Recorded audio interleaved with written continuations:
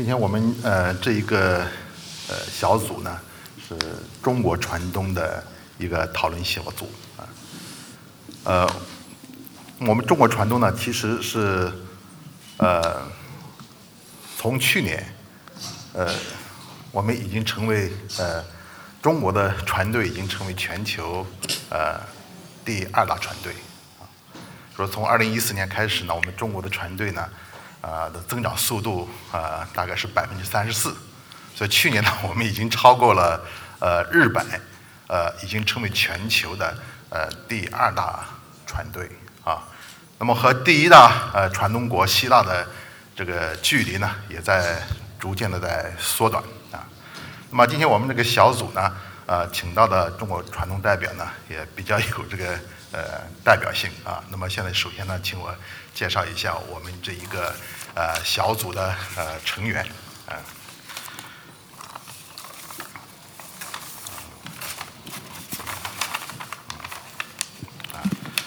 那么今天呢，我们有来自招商轮船航储办副主任徐廷慧先生来自中远海运散货运输有限公司的郑彦斌先生还有我们上海景恒船务集团董事长李多珠先生那么山东海洋能源首席执行官苏宇先生还有山东海运集团副总傅健先生非常高兴能够邀请到我们各位中国船东代表呢参加今天我们的这一个讨论那么当然我们中国现在是赶上了一个非常好的一个发展的一个机遇尤其我们的国家战略一带一路给我们中国船东带来不少的一个发展的一个机会当然这个发展机会呢也是充满了非常多的困难还有挑战那么今天呢我的第一个问题呢可能就想请我们在座的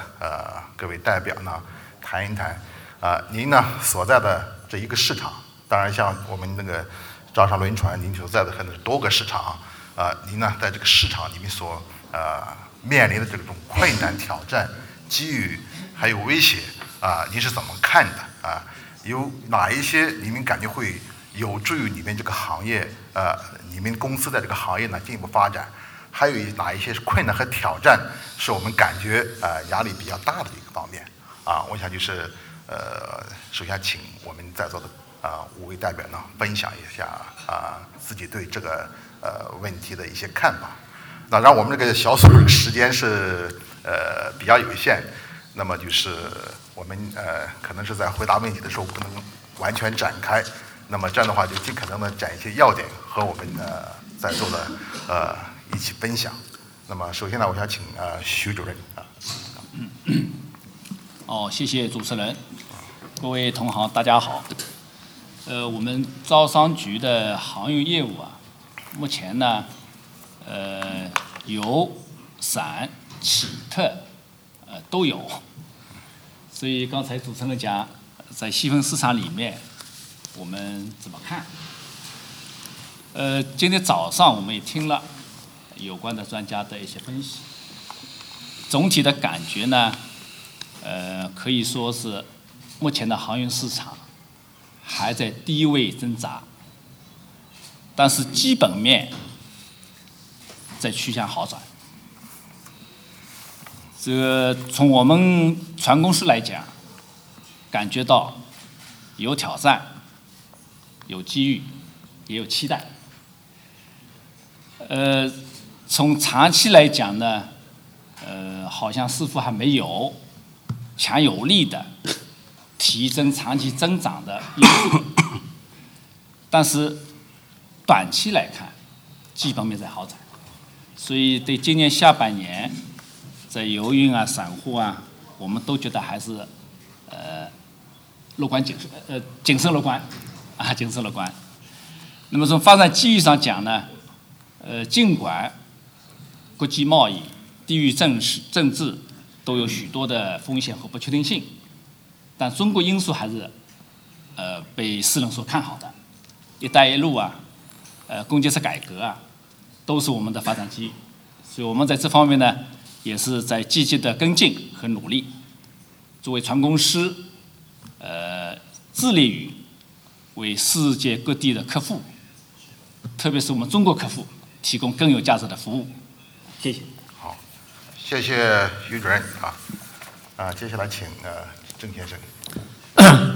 各位同仁，下午好。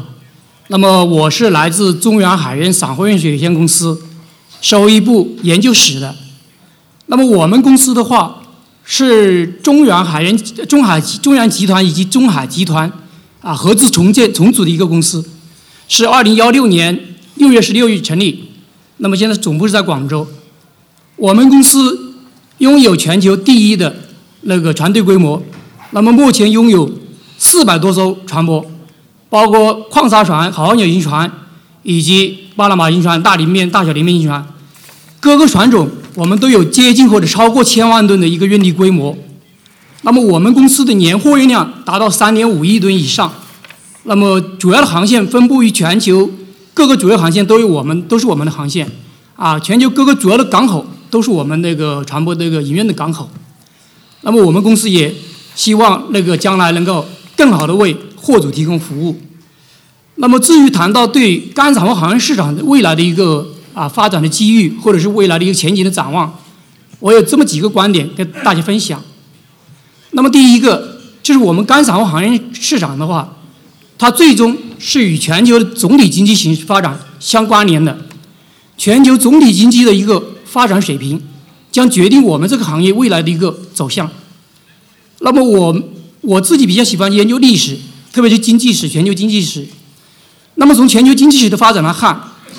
我们可以看出全球的经济发展格局已经产生了很重大的一个变化。那么就是从之前发达国家一家独强，到现在是多极竞争的局面。那么我们可以看出，从2战到80年代，基本上是以美国为代表的发达国家主导全球经济的一个发展。那么自从中国上世纪80年代开始改革开放以后，那么中国的崛起已经极大的改变了那个全球经济的一个增长的格局。那么未来我想的话，随着印度以及东南亚一带其他发展中国家的一个崛起的话，全球经济的格局将从以前的一极发展转变为多极发展。那么我的判断的话，这种多极发展会使全球经济将来增长更加平稳，而增长的周期持续性可能更加强那么这个是由于它的一个多极性的一个产生的一个影响。因为多极性必然导致这种政策的互补性以及周期性的一个互补性的一个导致这种经济增长的话更加的一个持久。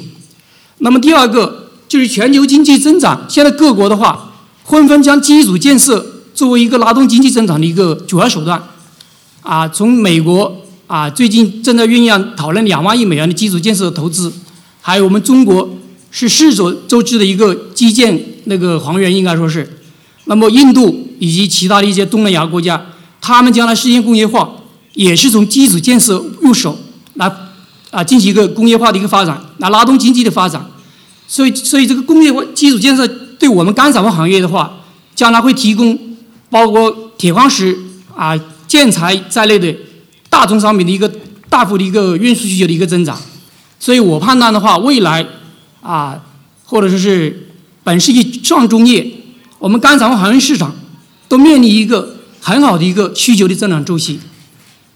那么从供给方面来看，我们很欣喜的看到，最近3年干散货运力的增长都是在5%以下的一个低速的一个增长特别是去年只有3%，今年估计也是3%左右的一个增长。那么这样的话是极大的改善了之前运力快速发展所造成的一个运力供需不平衡，造成的市场极度低迷的一个状况。那么我们也看见2017-18年 BDI 指数是连升了2年。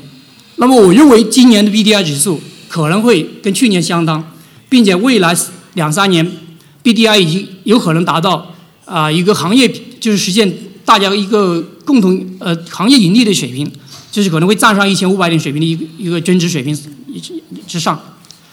那么当然这个我觉得还是要提醒各位船东的一个理性发展运力，因为我们不能够重蹈前几年这种过度发展运力造成的一个运力失衡带来的低迷市场的一个教训。我们发展运力的时候一定要从那个跟实际需求的一个增长理性发展运力。那么这样的话可以使我们这个行业获得一个更加健康的发展。好，谢谢郑先生，谢谢您分享。有请李总谈一谈自己的观点看法。各位领导，大家下午好。关于市场的看法短期本人表示悲观那么理由呢也说不清楚，因为过去的10年我每一年都是乐观，但是结果告诉我都是悲观，所以现在开始就基本上悲观了。那么中期呢，那么更悲观。所谓中期，我讲8年以后，大概整个的航运业态是什么样的？什么样的企业还活着？什么样的企业已经死了？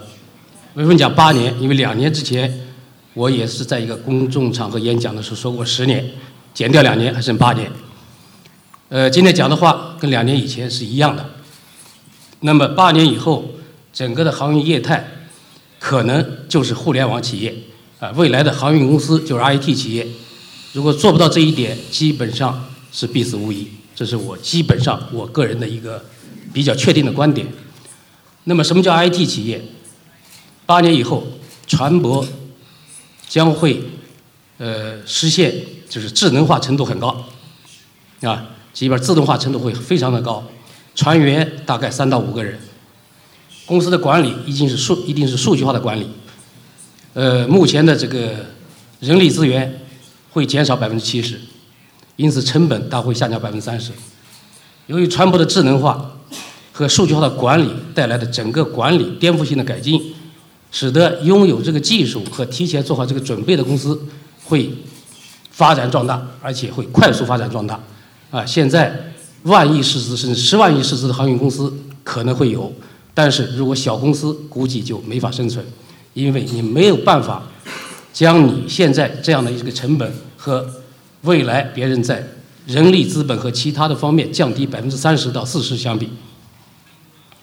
那么这一块呢，在2年之前我做这个演讲的时候，可能没人会相信，当时那个场合还是挺正式的。国家开发银行组织的一批专家们为上海市政府建言献策这个大家去这个畅所欲言。那么我就当时提出个建议，如果上海市政府要搞航运中心建设，那么最好是要开始智能化船舶的研究，以及航运公司的数据化管理的平台的建设。那么这一块呢，这2年过去了，我想政府可能也没有高度重视，但是这2年发生了很多的变化我们的很多智能船已经开始交船了荷花号我们的集装箱船已经开始交船了，还有好几种船已经开始交船了。那么现在呢，为了我这种判断，2年之前呢，我们也开始做准备。那么这个准备呢，我是做化学品运输的那么全球第1条智能化的化学品船将在3个月之内开工建造，我用了2年的时间进行设计。那么这个船呢，我们的配员第1步大概是8个人，第2步3年以后我们将实现3到5个人。目前呢，我们这个设计已经完成，和这个中船重工711所以及中国船机社联合开发的。那么公司的管理呢，将开始进行数据化的管理。3年之后，我们的数据化管理平台将会全面上线。上线了以后，那么包括公司的管理，进行这个基本上这个自动化的这种管理，然后呢，在区块链等方面做一系列的最先进的管理。我们是希望在船舶管理这个方面，用 IT 的技术和理念来实现未来整个管理的大幅度提升，大幅度降低成本，提高效率，提高竞争力。然后8年以后，我们还能继续活着。谢谢大家。好，李总走得很快，思路也很超前非常感谢分享接下来请苏总。喂，这个首先非常感谢这个主持方这个赵总每年给我们提供一个这么好的平台，大家在这个平台上能够交流非常感谢。这个山东海洋能源是我首先介绍这个公司，这是个新公司，它是隶属于山东海洋集团这个这个公司我们这个定位是定位于一个清洁能源的一个供应链的一个发展。这个公司目前公司下属有这个船队，整个 Pursuit Gas 有这个 VLGC 船队，这个也投了一部分仓储码头啊。同时我们也兼做国际贸易，因为在这个整个这个气体能源这个产业链的一个发展，它已经整个产业链在延伸啊，因为我们在这个市场竞争的过程中，已经深深的感觉到了一个我们叫纯粹的船的 pure ship owner， 在未来的市场上，这个生存确实感到越来越困难。正如刚才这个李总讲的。这个做一个单纯的一个船东的话，如果没有整个产业链的上游和下游这个配合，我们感到竞争的压力非常大。所以我们就把整个这一块资产，把它全部整合在一起，啊，我们从这个远洋运输到这个码头仓储，到国际贸易。甚至在一些这个纸货上的一个对冲，啊，只要我们能应用到的工具，我们都能够把它整合起来，啊，这是我们的一个战略发展定位。现在这个公司非常欣喜的看到，整个仓储贸易啊、船运啊都能够非常完美的在结合，这是三大海洋能源这个公司。第二个是对未来整个这个航运业的一个总体的一个观点啊。刚才这个我们的徐总啊，这个对未来市场是比较乐观，这个我们李总对未来的航运市场可能相对悲观。这个仁者见仁，智者见智，每个人的观点可能不一样。从我个人来讲，从事航运业很多年了，对未来的行业的发展，总体来说，我个人还是持一个中性的态度，因为随着这个全球这个经济的一个放缓，还有整个这个贸易壁垒的一个增加，对未来这个航运业的发展可能是会带来一些负面的影响。但是同时，我们也欣喜的看到一些新的方向的一个发展，比如讲这几年这个 LNG， 包括 LPG， 包括未来的 LEG， 这些气体能源一些新兴的清洁能源的一个发展方向，在兴起。我觉得这个航运市场它总会朝前发展，但是未来的新的这个增长点在哪里？可能需要我们一个思考。这是对我们对未来整个航运市场的一个基本的一个判断，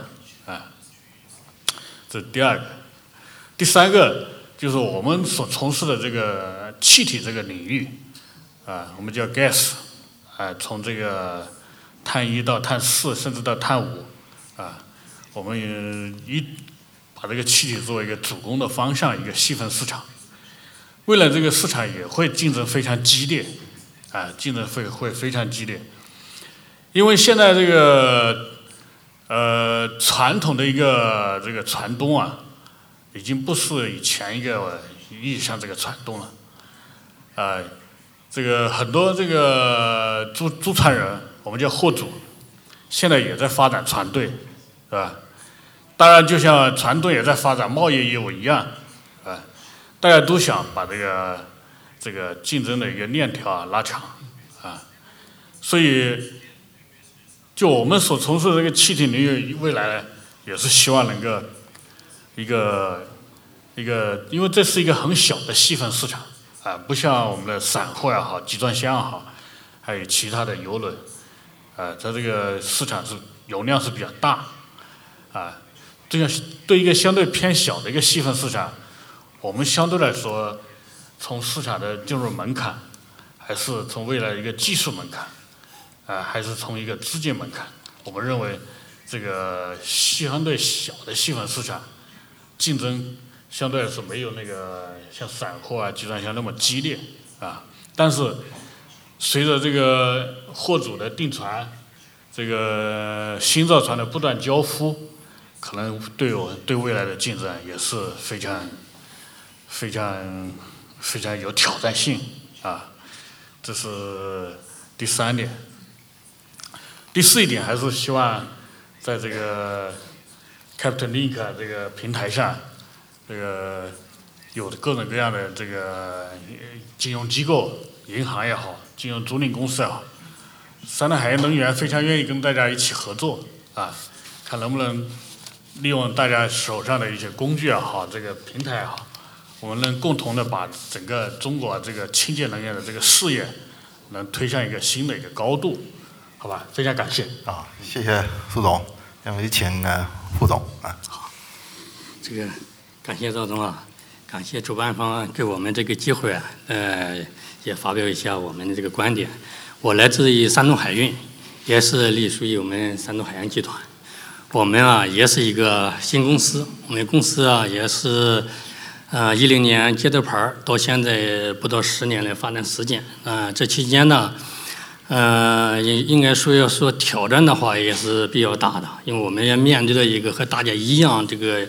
比较艰难的一个市场。这公司接牌成立，这个市场就一直下滑，所以面对这个市场应该是比较难。那我们挑战更大一点。为什么说挑战更大一点？公司一成立，不光面临着市场的问题，还面临着我们公司新成立，我们这个团队刚建立，我们的客户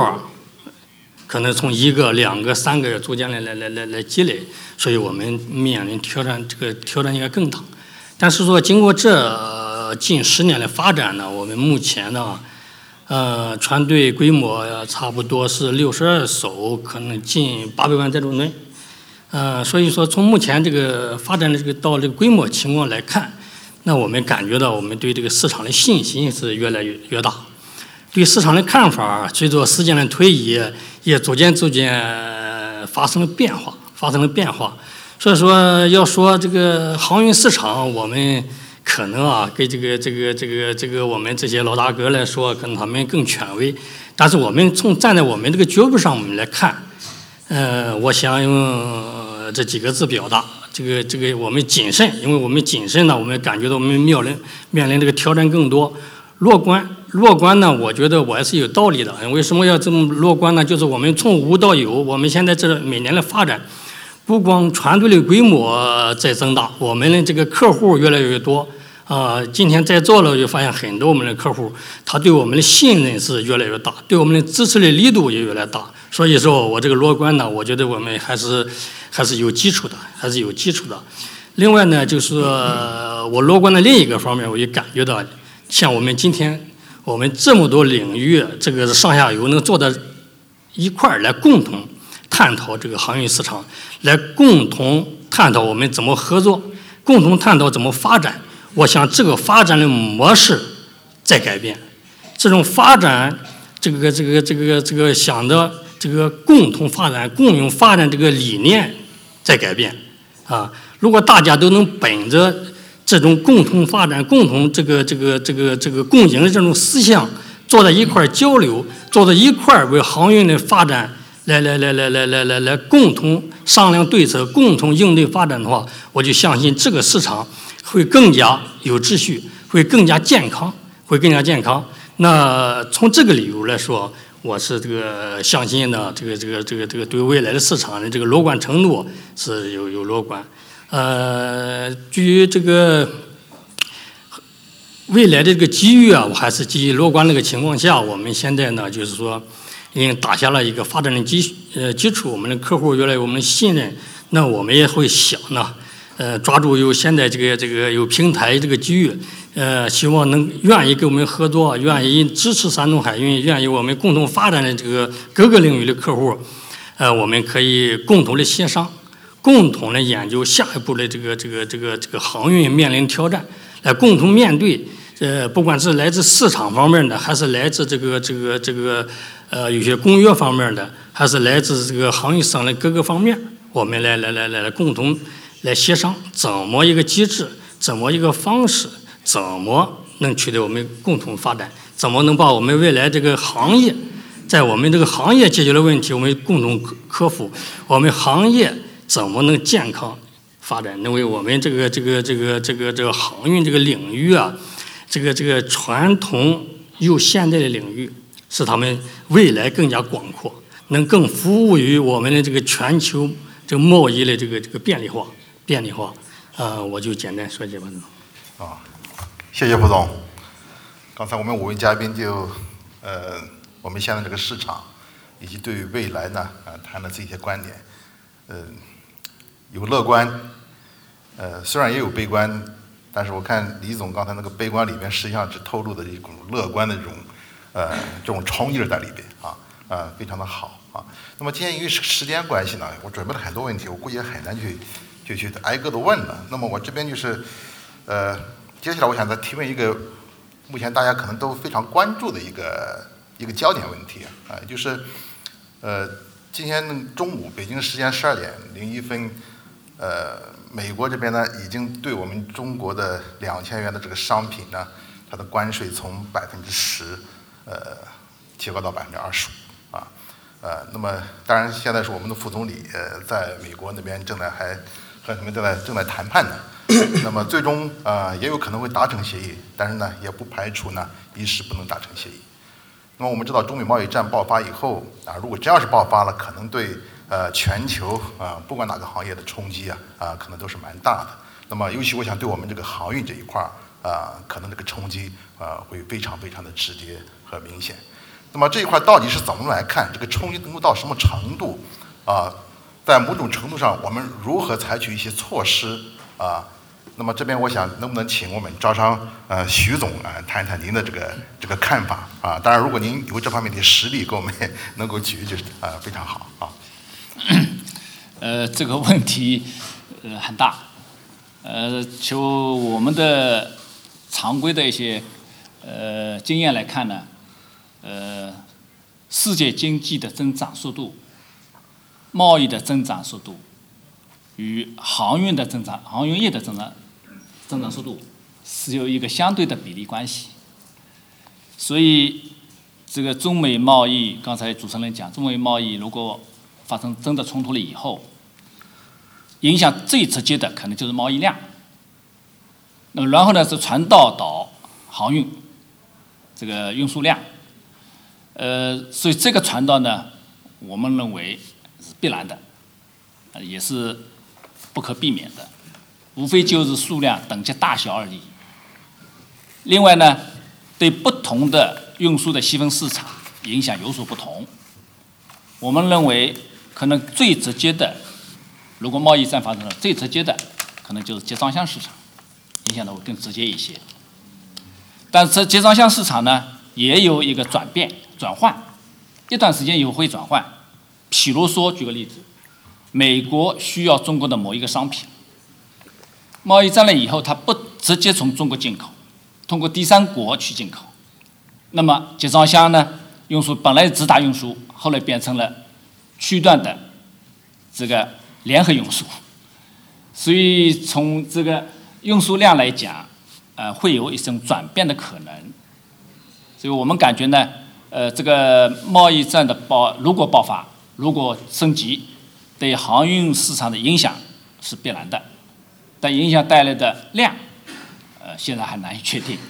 另外呢，随着时间的推移，会有一种转变，会有一种转换。谢谢。好，非常感谢徐总的分享啊。那么我的下一个问题呢，我想还回到副总那边。今天我们今天这个论坛呢，前面有几个板块都有讨论到这些新规则对我们这个行业的一些影响像压载水地流排放，以及呢还有未来影响更大的那个脱碳。那么这一块我想请问一下副总，咱们山东海运集团，您这边是如何去计划能够让自己的船队以及今后的发展能够符合这些新规则的要求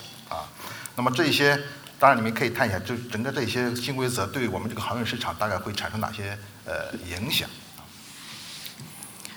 这今天我们这个会议，应该是围绕这个课题啊，我在今天一天在这听，有很多专家说的非常好，对这个认识也非常深。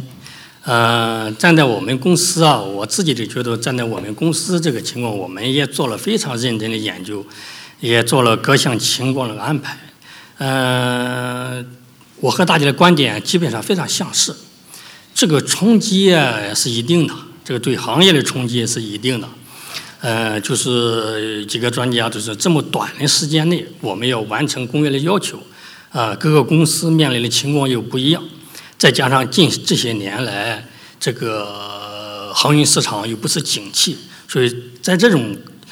几项这个叠加的情况下，要做好这个事情啊，确实难度非常大。但是山东海运虽然是新成立的一个公司，但是我们对这个工业法规啊、工业的这个重视程度非常高。这个我们呢也一直一个认为，一个企业啊，我们一定要有对社会这个负责任这个态度。另外呢，我们这个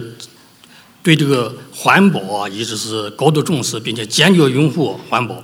这个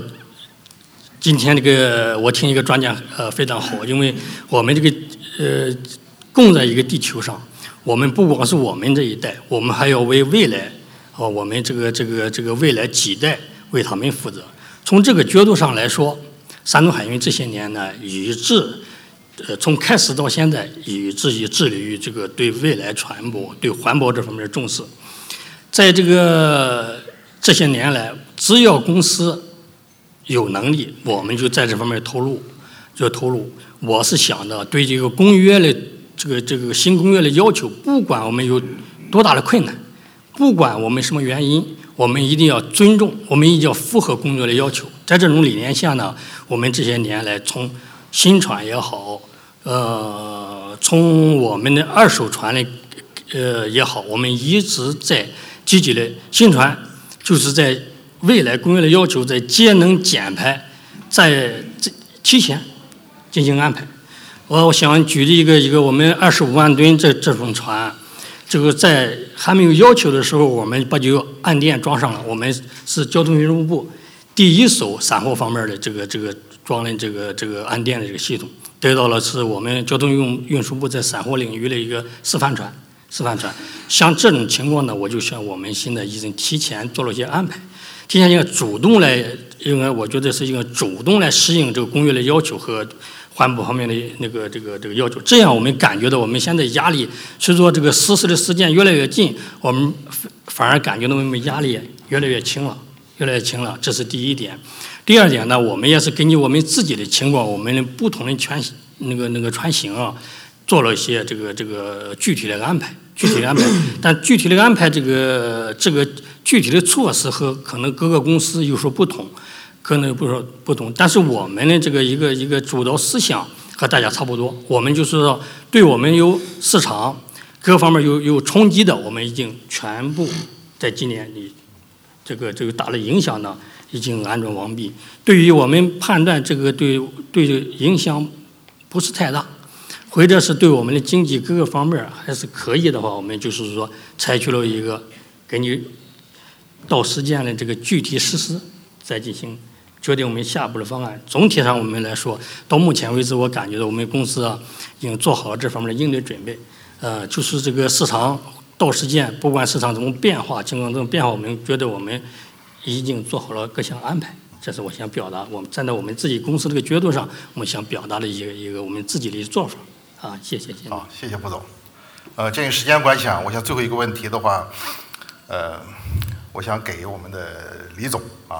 因为李总在我们5位嘉宾里面是比较特别的，我们其他的4位嘉宾呢都是我们的大型国企那么我们李总呢是我们民营船东的一个非常典型的一个代表。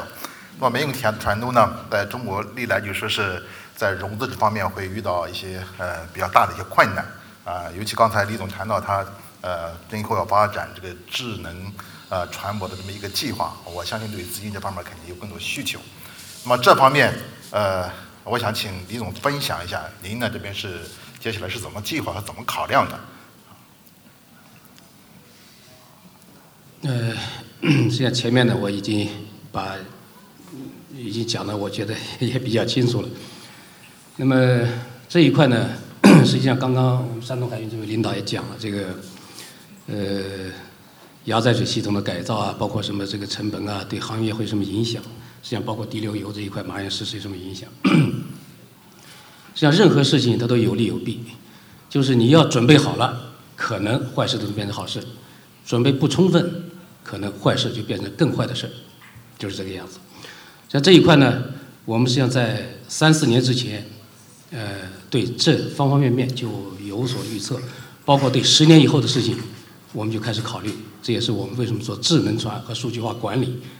要大幅度的降低这个人工成本，而且人工成本越来越贵，再过10年船员都找不着了，不得不用智能化去替代人。那么这是一个方面的准备，还有一个方面准备，实际上我们在船舶建造在3年之前，我们的设计就在节能这一块做了非常全面的系统的考虑啊。我们同样的船，我们现在新造船啊，比现有船在目前情况下节能20%几，节油20%几。如果这个滴流油实施的话，油价上涨，我们大概节省30%几。所以这样的话，在市场当中呢，你就有了明显的优势。那么这样的优势，足可以让其他人都没法做了，你还能活下去。在一个市场当中，当你有机会活下去的时候，你就能够在一个阶段获得大的市场机会。当有大的市场机会，你就可以获得大的发展。大的发展越大，规模效应越大，你的竞争力越强。这就是最后很可能就是我后面的结论，就是要强者恒强，大者恒大。但是前提是预则立，不预则废。因此我所有的规划就是按照我们目前这个样子，还继续不管市场怎么样，还大力建造的我们的船舶啊。去年我们有一个百船计划，刚刚我说了，跟这个赵总也在后台在交流，我说可能要超过100条，咱奔着300条去了，大概就这规划啊。牛逼吹得大了一点，万一实现了呢？看李总真的是不缺钱了。刚才我这问题他都避开了，没有回答。因为缺的钱太多，没法回答。1000个亿。1000。好，非常感谢李总感谢我们5位嘉宾呢的分享我们这个小组的时间呢已经到了我不想耽误接下来这个更主要的这个节目再一次感谢我们的5位嘉宾，感谢在座的各位，谢谢。